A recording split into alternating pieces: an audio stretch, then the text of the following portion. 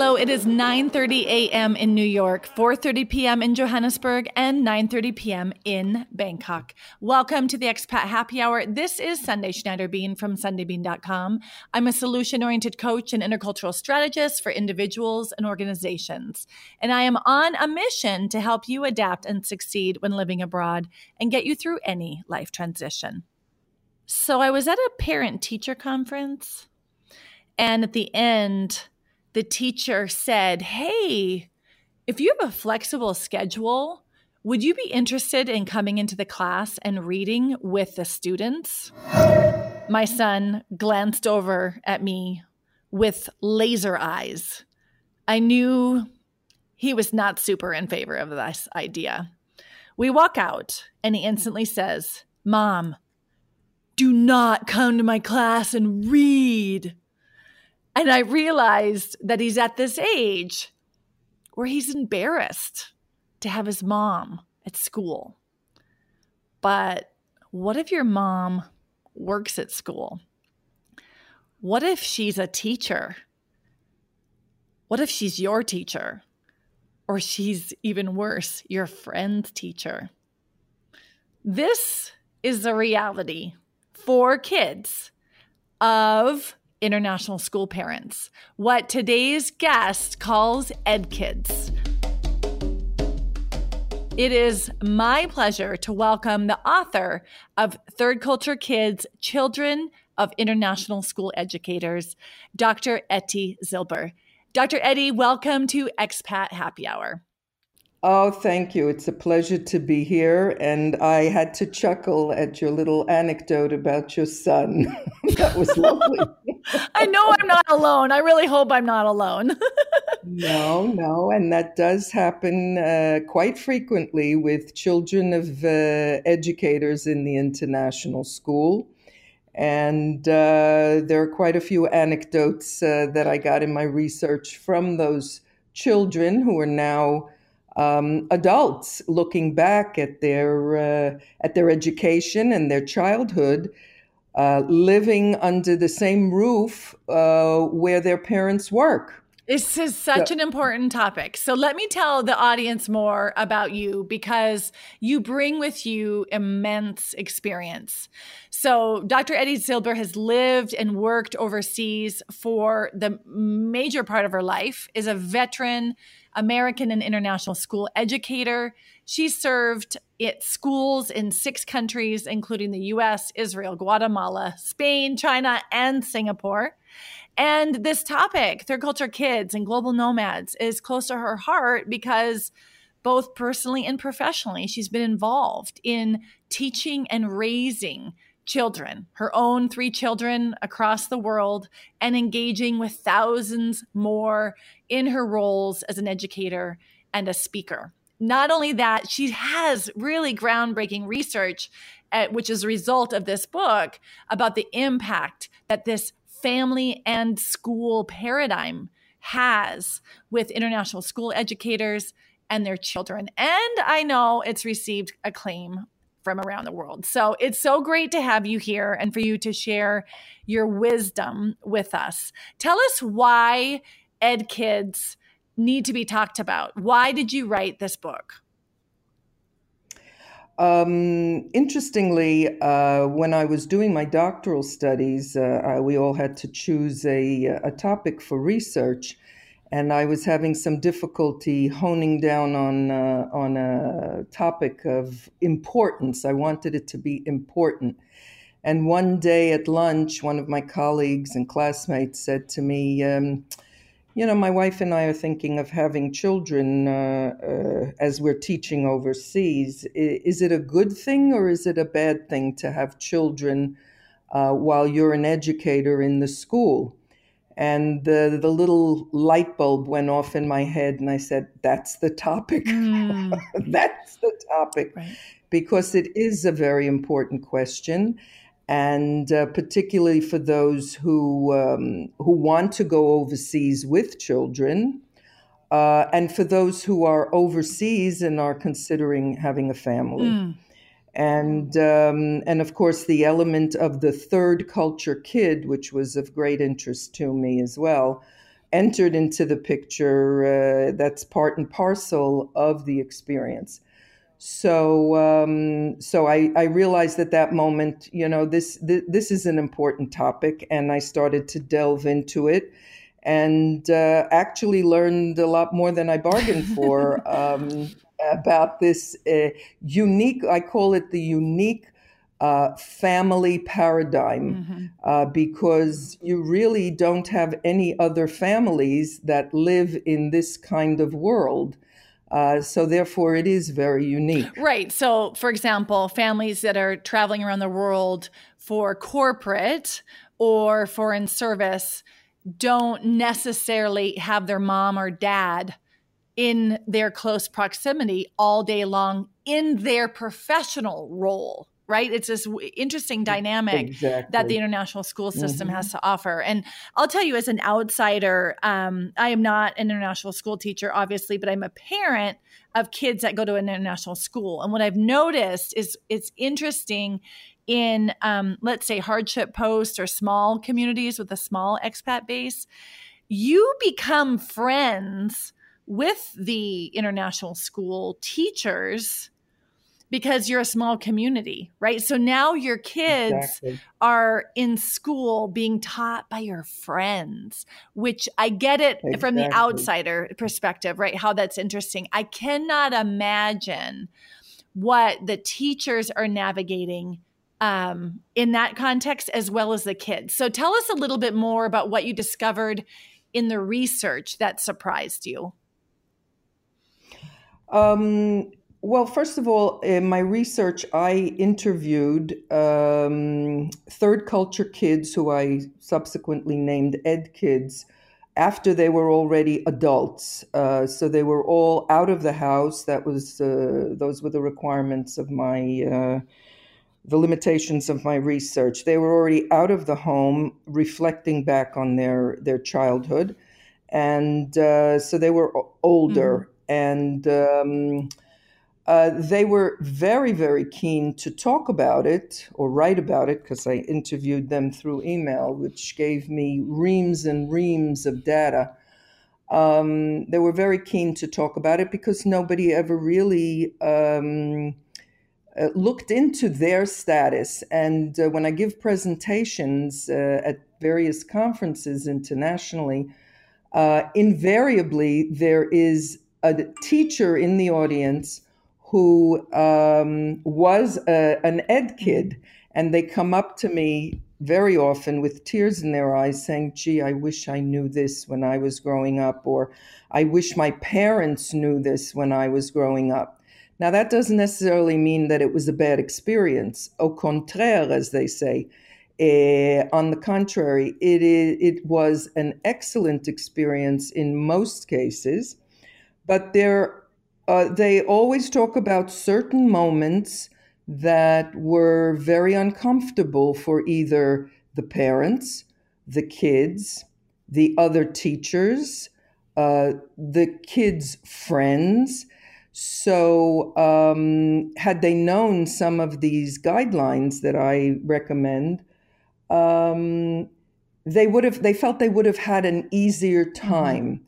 And so that's the objective of my research, is to understand the paradigm, understand the beauty and the wonderful environment that the international school offers to this family unit, and also to minimize some of the angst. Okay, so here's the thing. We've got people listening who are parents and international school teachers. Right. We've got people who are listening who are parents whose kids are in international schools, but they're not the teacher. They're just regular parents. We've got probably parents who are listening whose kids are going to an international school, but they're from the host culture. So I want to talk about, what should each group know? What do we know? What should we know that we don't know, right? Or what should we recognize that we might be ignoring? Let's start with the teachers at the international school, whether they're the parent or not. What do we need to know? Well, the teachers need to know, first of all, that this is an important topic for everybody, whether they have kids in the school or not. Many times when I give presentations, I give the statistics of that particular school to show that typically, universally, there's about 5 to 6% of the teachers might have children in the school. So you would say, oh, that's not a big number. Why is this so? Who cares? Why is this important? Well, when I ask everybody who comes in contact with children of educators, almost everybody in the audience raises their hand because they all have contact with a student at some point in their working day or working week. So it is important for everybody to understand what is going on within the life of the student themselves, what is going on with the parent who is your colleague, who is an employee of the school. So basically, I try to explain that the difficulties come with what I call trespassing. When you are trespassing your role or the role that you're expected to play, and this is the challenge in this environment. Everybody's got a role in society. Based on the family, the children have their role in school, the parents have their role at work, you have your role in the community, whether it's with your expat community or your church or synagogue community. Everybody has a role. What happens under the roof of the international school, sometimes these roles get blurred. I can understand that. And this seepage from one role into the other role, that's when problems can arise. And I can say as a parent, like when it comes to my kids, I could become a rabid tiger in about 3 seconds, right? When you're trying to protect your kids, it's like you're blind to other things. So I can imagine how hard that is for the educator to stay in their role when the rabid tiger parent wants to attack. Yeah, and add to that, if the rabid tiger parent is also a friend in the community. Right, so stakes are high. You see, you're a friend of that teacher because the internet, like you said earlier, the international school community, parents, teachers, students, the administrators, they become surrogate family. And the kids, when I interviewed them, they talked about other educators in the school as literally like aunts and uncles. These are, and they remain in touch with them forever afterwards. It's an amazing dynamic, and you have to understand that dynamic. But when something goes wrong, it goes wrong in a big way. So what advice do you have? Because can you give us a scenario? Tell us a situation that usually happens when something goes wrong and then what they can do about it. Well, I don't want to only stress the negative, because when we stress the negatives, it makes the whole paradigm sound like it's a negative, and that's not the outcome of my research. In fact, just to show what a positive experience it is on the kids, my research showed that 30% of the children of international school educators become educators in their career. That is unheard of in any other field. So following in your family footsteps, and that is a compliment, I would say, that if the child thinks that the parent's career was valuable and important and worthwhile, they will then choose a career like that, and many of them do go overseas as well. Yeah. So I don't want everybody to think that this is, only negative. But we want the juicy stuff. We want the juicy there are stuff. many positives. We're already enjoying the positive stuff. We want to know what we can do better so it doesn't go wrong. That's it. Absolutely. Okay, so imagine this scenario. You are a parent, and you become very, very friendly with one of the teachers, which is very common. And, very often you celebrate holidays together, and you celebrate birthdays together. You go on, you travel together with the children. I mean, this is really more Mm-hmm. than family, Mm-hmm. quite frankly. Then you see each other every day at school. You drive together in the morning. You might even carpool in the morning to school and back home after school. But perhaps your child is having some difficulties, either academic difficulties or behavioral difficulties, and you are the parent educator in the school, and your friend is your child's teacher, and you feel that that friend is not doing the best they can for your child. Now, under ordinary circumstances, like you said, you're the tiger mother. You go right in there and you tell it Mm-hmm. like it is.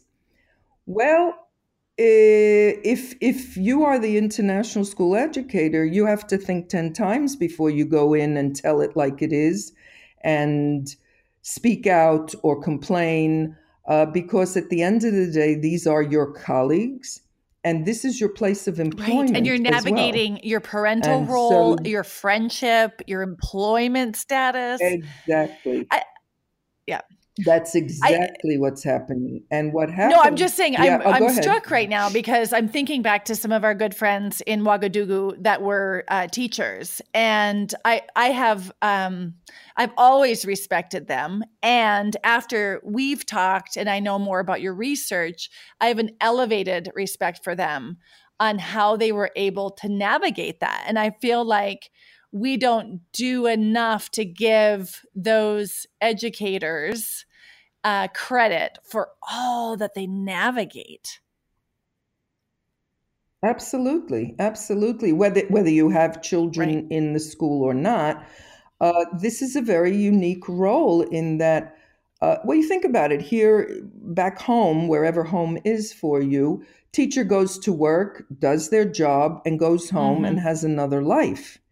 Here, the life is intertwined with the work, it's Mm-hmm. intertwined with the family, it's intertwined with the sponsoring group. The school now is your sponsoring group. So it's all very, very, it can easily be mixed up. And that's where I call the trespassing of the roles. And you hit it on the head when you mentioned the roles, because in society, we each have a role, and typically those roles are Mm-hmm. separate, but these roles are not separate here. So, for example, everybody in the audience always laughs, an audience of educators laughs when I bring up this topic. The head of school, who is your employer, your boss, your supervisor, or one of the principals has a child Oh in no. your class. Oh no. Hmm. Okay. And everybody, all I have to say is that, and everybody in the Right. audience starts to chuckle, especially if the head of school has a kid in the school. Everybody Mm-hmm. looks over at the head of school, or they don't Yeah. look, they look down at the Right. ground, right? And if that child is, doing well academically and there are no major behavioral issues, everything is good, and that's the way it should be. But if there is some kind of a problem, everybody is in Totally. an awkward position. Totally. That It's kind of includes like the the head of pastor's school. daughter. I don't know if that stereotype crosses Exactly, culture, but the exactly. The pastor's daughter preacher's is kid. always the wildest girl. Exactly. This is, well, that's not, necessarily true, but let's say it is true. Well, here you are, you've got the kid in your class. You have to have a parent teacher Yeah. meeting with your boss, and you have to figure out how to navigate this, because on the one hand, you're the teacher, but on the other hand, you're sitting there with your boss in I have front of you. so You're much the respect for employee. that. That is, I mean, let's all And just pause for a second and respect the teachers who have to navigate that every day. Like, that's incredible. Yeah.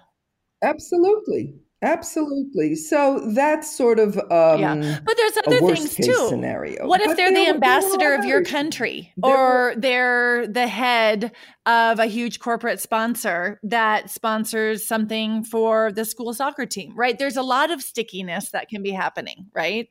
oh yeah, oh yeah, oh yeah. Now there have been other things, and this is, again, I interviewed the kids as adults.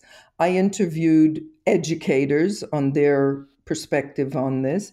And I also interviewed counselors to triangulate some of this data. And they pretty much all align with their stories. It's quite amazing. Here and there are some outliers where kids mentioned certain things. But one of the issues that the kids had with their own parents was the issue of not going to bat for their child.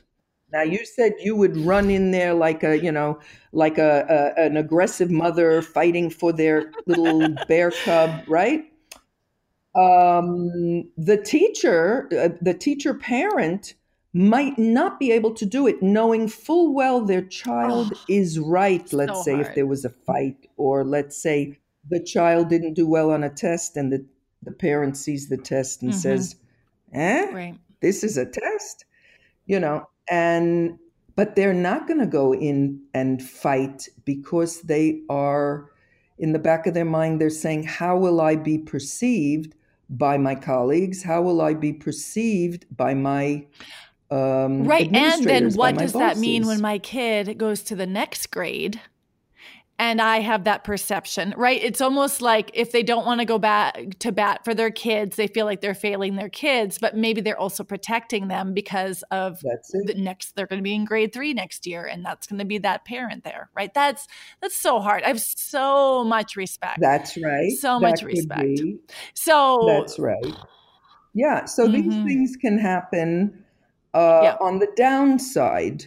The other, I could give a million anecdotes, because I had about 20 tons of information from all of the stakeholders in this. But the kids feel that they are very, very visible. Now, on the good side, everything that I found had the flip side. There's the good side, the benefits.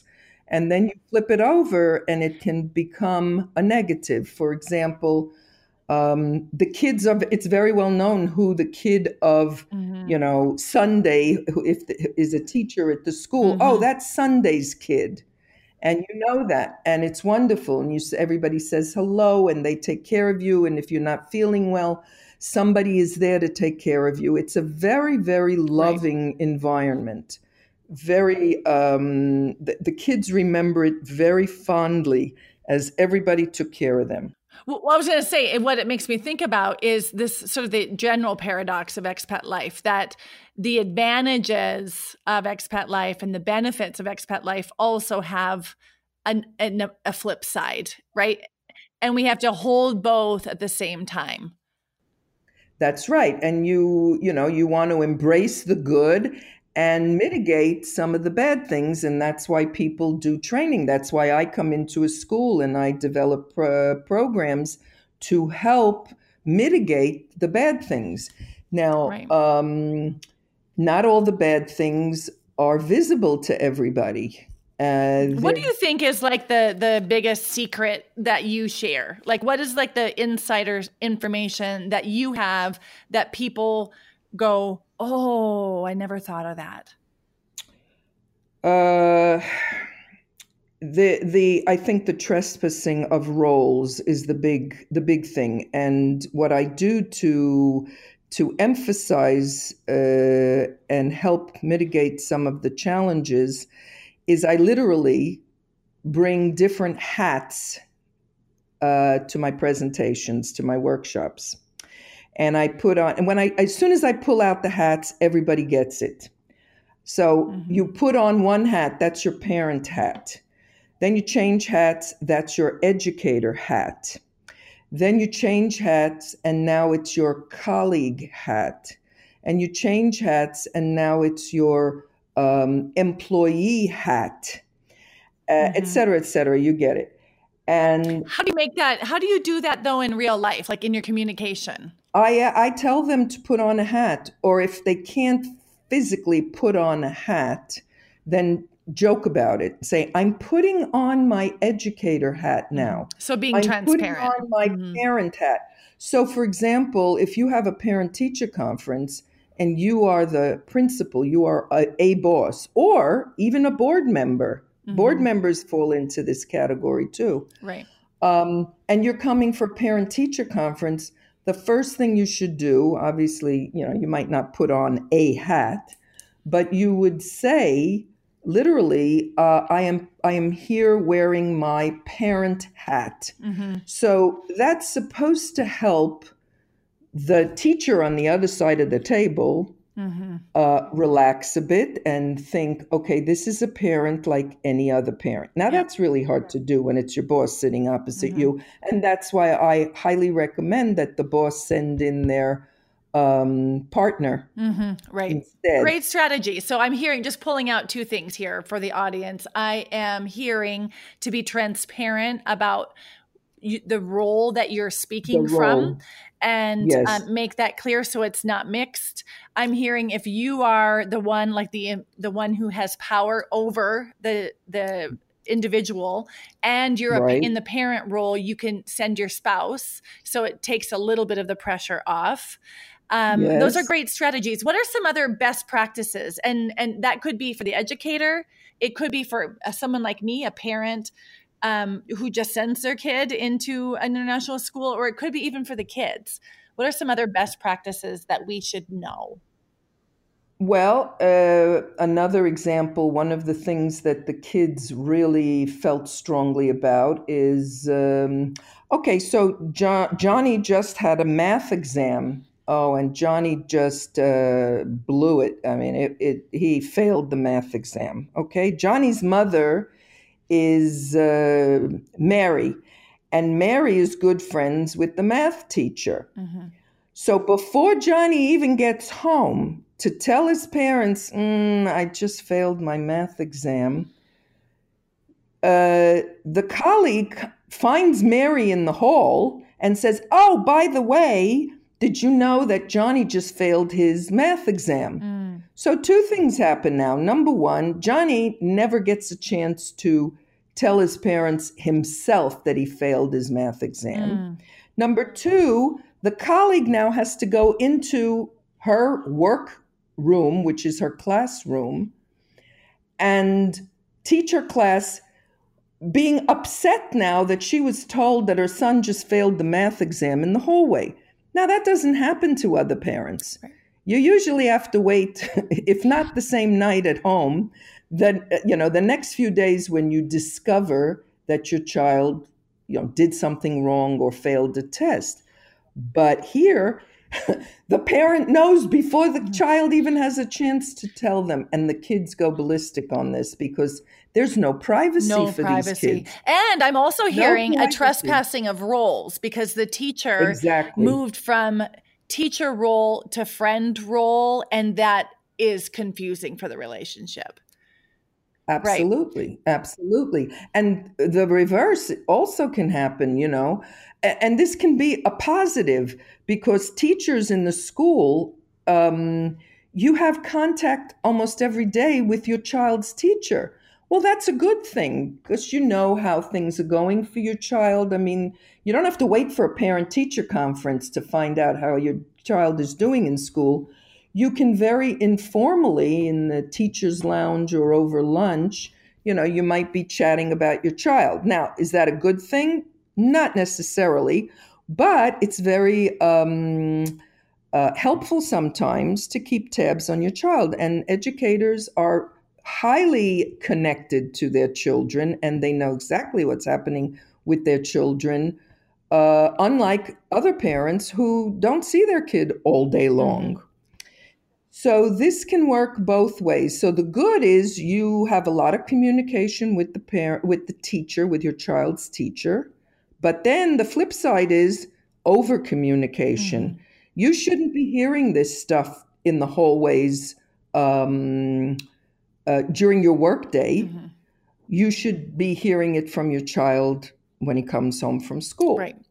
So this is the another example of the flip of the good and the once you trespass, it becomes an anxiety producing I moment. would feel, if I was a child, I would feel I was monitored. Yes, that's how they call it the fishbowl. Everything that happens to them is known by everybody else, and sometimes very personal things. Imagine if your two parents are working at the school, and then there's a divorce, and this has been known to happen.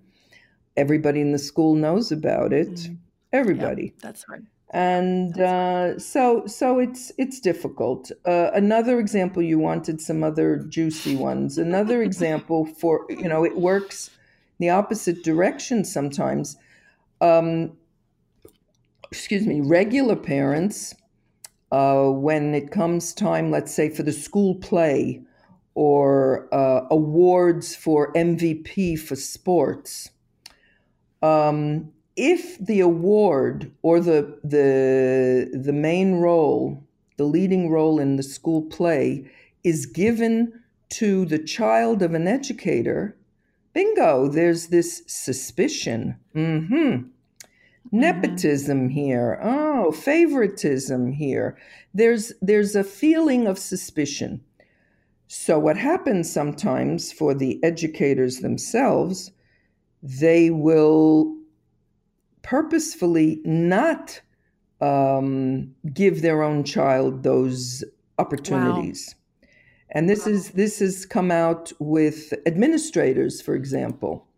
Let's say the principal's child is an outstanding singer or actor for the school play. They might not get the lead role. They might give them the second or another role. MVP award came up for sports. So the child of the educator, he was also a coach. So he was a principal and a coach. And he didn't want people to be suspicious that, maybe this was favoritism. And his son actually deserved the MVP award. So painful. But he gave it in parallel with another kid so that it wouldn't look like favoritism. So it works against them painful. Too. It is. And that's what the kids remember. And actually, that came from an educator himself. He told me this story with great pain in his voice because he knew that he gypped his kid. And but he had that inner conflict between what will the community think, what is my role in the school, what's best for my child. There's a conflict. So this doesn't happen to regular parents. Right. So it's making a connection for me. I'm thinking of the interview I did with Danao Tanu about hidden identities. And we talked about how minority identities and majority identities are playing out in international schools as they are on the global field, right? We are not immune to these dynamics. And now we're looking at another layer, one deeper on the professional level and the role level, things that are going on that we don't see. So first of all, I just want to say thank you for your research because it helps us see things that are there, but are hidden until we look at the research. So I think that's an incredible contribution for the international school community. And those of us who are part of it.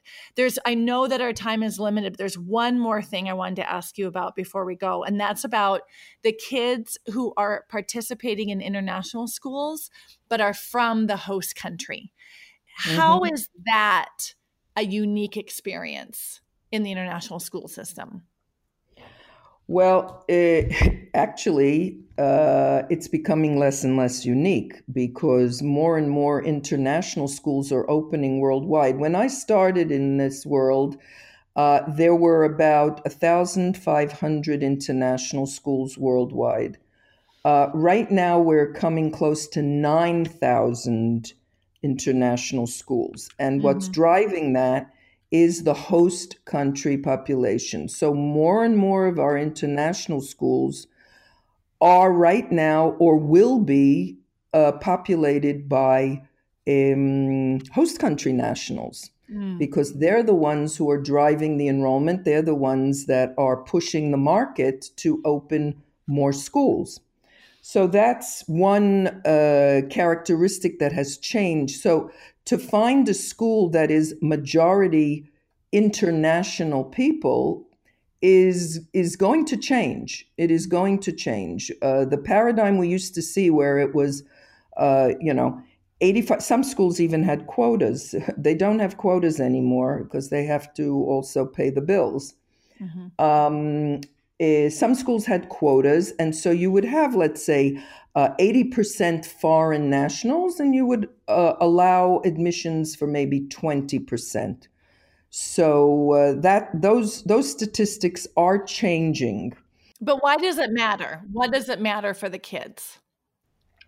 Well, if you've got the majority, for example, in China, many of the schools might have Chinese nationals as the majority of the population. In Korea, for example, many of the schools have a Korean majority population. So now, who's the majority and who's the minority?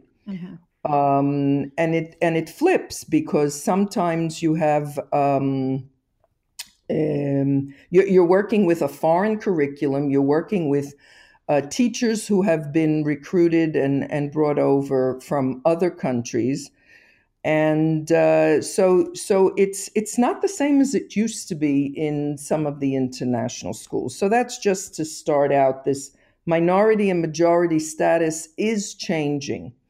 But in any case, there is a hierarchy. I listened to the interview with forgot her name. Yes, Yep. and I would agree with many of the things she had to say.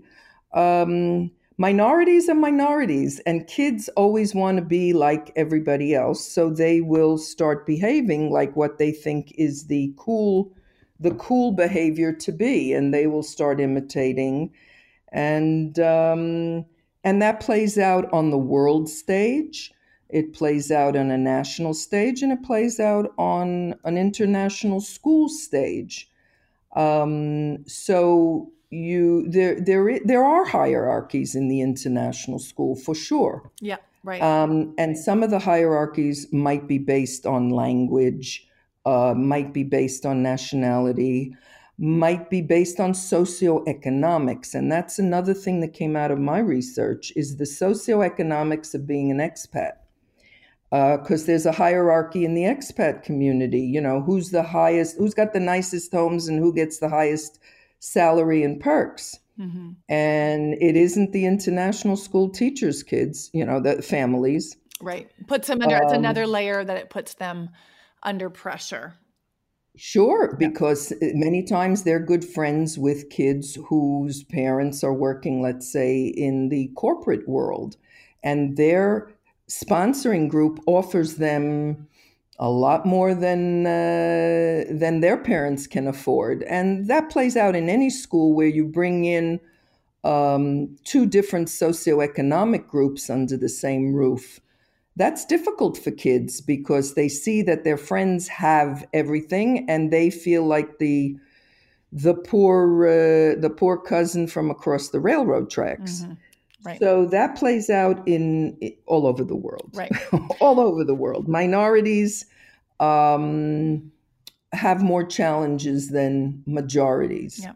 So let's step back and just look for our listeners here. Some of the things that I'm taking away from your wisdom today is that, one, when we think about the dynamics that are going at international schools, what we're hearing from your research is that it's worth paying attention to because the parents who have their own kids at school are put into a multi-role dynamic that is hard to navigate, and that people who are engaging with parent educators, right, are engaging in that interconnected web, whether we are aware of it or not. And it sounds like to me, it's important to raise that awareness so we don't put people in an uncomfortable position, or we're better able to talk to our people from the role that we need to be speaking in, right? I'm hearing from you, trespassing is a danger,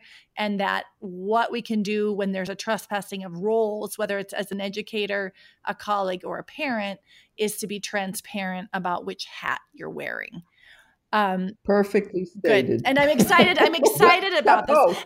I'm excited about this too, because I think that ultimately the kids benefit, right? When the educators are under less pressure, when the parents are under less pressure, then people are able to better focus on what's the best thing for our kids. Absolutely. And for ourselves in this case, Yes. Because this is where the conflict comes in. The inner conflict is for whose benefit are we making a decision? Yes. And that gets blurry many times with this particular paradigm. Yep, that's wonderful. So thank you so much for your time. For people who want to know more, where can they go to find out more about you and the work that you do? Certainly my website. And if people are interested in this particular topic about the children of international school educators, I'd encourage them to read my book. Many of the school libraries already have a copy of my book, but if not, I would encourage the school to buy one or get an individual copy.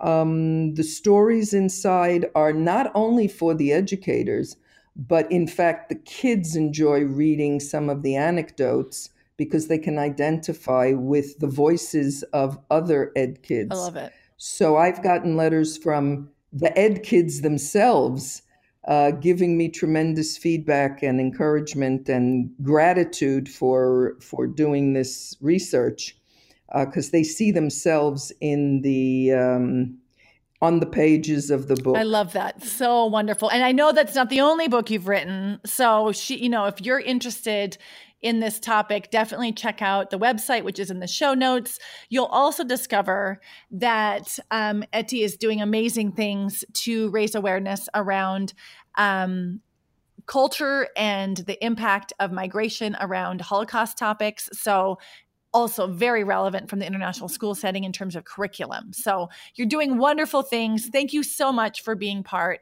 of Expat Happy Hour today.